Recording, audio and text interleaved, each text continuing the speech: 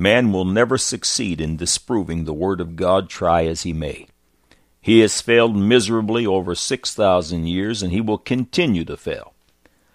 For those of you who love the Scripture, stand fast. Don't be bamboozled by $24 rhetoric. After all the baloney is boiled out of their pseudo-scientific position, you will see they have failed again. Embrace the Word of God with all your might. Psalms chapter 119, verse 6, Then shall I not be ashamed, when I have respect unto all thy commandments. God said in Ecclesiastes chapter 1, verse 2, Vanity of vanities, saith the preacher, vanity of vanities, all is vanity. Then in Psalms chapter 39, verses 4 through 6, Lord, make me to know mine end, and the measure of my days, what it is, that I may know how frail I am. Behold, thou hast made my days as an handbreadth, and mine age is as nothing before thee. Verily every man at his best state is altogether vanity, Selah. Surely every man walketh in a vain show. Surely they are disquieted in vain. He reapeth up riches, and knoweth not who shall gather them. Man said the concept of God, and of course his teaching of vanity, is not relevant. Repentance to a God who doesn't exist, and the idea of such a concept such as sin, is simply not relevant. God is nothing, and man is everything. Man is relevant. Now the record. The concept of vanity is well defined in the Word of God, and basically it is defined as emptiness, untruth, worthless, having no substance, value, or importance, unreal, void. Life without Jesus Christ is clearly a vanity. The short-lived Christless life has no eternal value. Psalms chapter 144, verse 4, Man is like to vanity.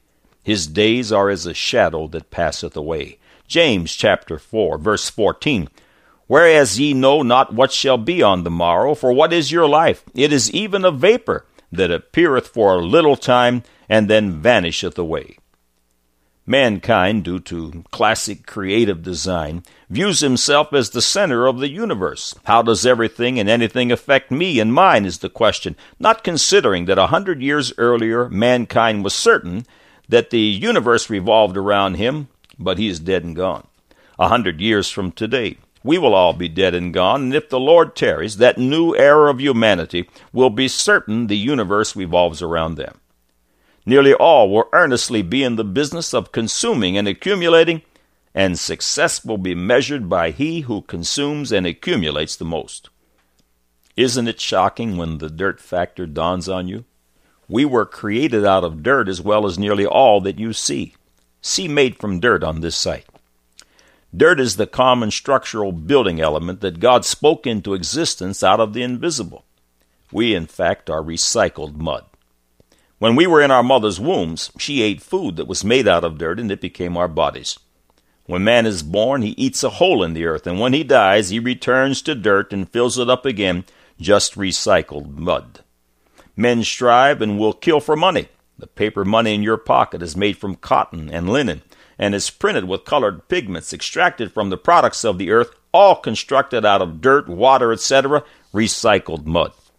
Unregenerated men strive for power and glory so that they can rule over humanity, large groups of recycled mud, so they can rule over large tracts of real estate, simply mud.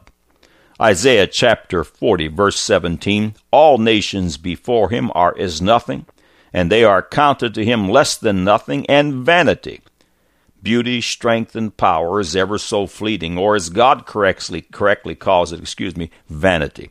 Proverbs chapter 31, verse 30, Favor is deceitful, and beauty is vain, but a woman that feareth the Lord, she shall be praised.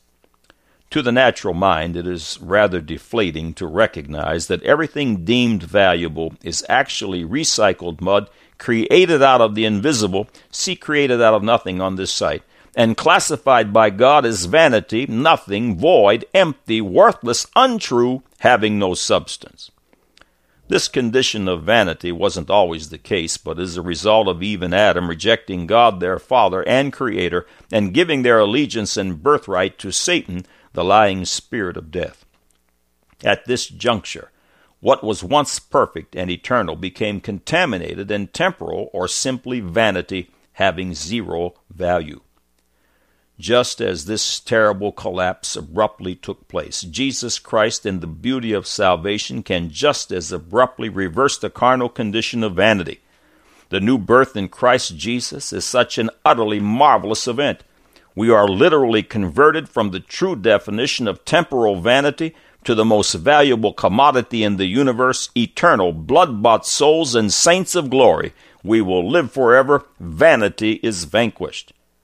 Now imagine a condition worse than vanity, less than zero.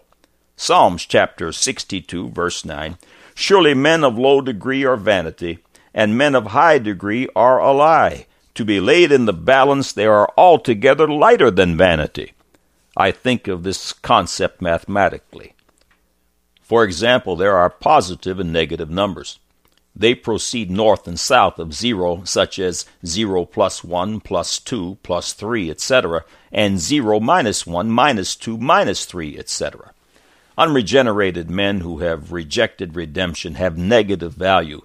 They are not just zero. Their wicked, unrepented of deeds will cast them into everlasting damnation, which is certainly less than vanity, south of zero. For thousands of years, the Bible has taught the principle of vanity, which to many smacks of so much foolishness. For the skeptics amongst us, maybe their unbelieving hearts will embrace the words of science. In April 2002 issue of Discover magazine, the following paragraph was found. According to Einstein's theory of relativity, the energy of a gravitational field is negative. The energy of matter, however, is positive. So the entire universe creation scenario could unfold without breaking conservation of energy laws. The positive energy of all matter in the universe could be precisely counterbalanced by the negative energy of all the gravity in the universe. This also is more than theory. Observations are consistent with the idea, and calculations totaling up all the matter and gravity in the observable universe indicate that the two values seem to precisely counterbalance. All matter plus all gravity equals zero. So the universe could come from nothing because it is fundamentally nothing. The above is the scientific definition of vanity. The earth and its inhabitants equal zero. Men challenge the credibility of God, asking to see real proof, meaning something they can see or touch, never realizing that they themselves and the proof they're calling for is only vanity, or as science says, nothing. The Word of God speaks in 2 Corinthians chapter 4, verse 18, "While we look not at the things which are seen, but at the things which are not seen. For the things which are seen are temporal, but the things which are not seen are eternal."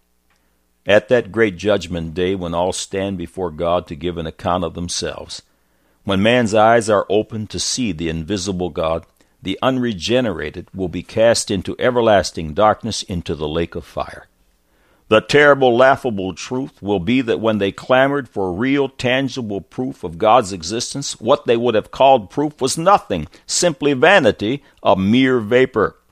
The contaminated earth and heavens will be destroyed with a loud sound and a fervent heat, and God will recreate a new heaven and a new earth where no vanity dwells. If you have not experienced the born-again experience, if you have not yet been transformed from vanity to eternal glory, please click on to Further with Jesus on this website. God said in Ecclesiastes chapter 1, verse 2, "Vanity of vanities, saith the preacher, vanity of vanities, all is vanity." Man said the concept of God and, of course, his teaching of vanity is not relevant. Repentance to a God who doesn't exist and the idea of a concept such as sin is simply not relevant. God is nothing. Man is everything. Man is relevant. Now you have the record.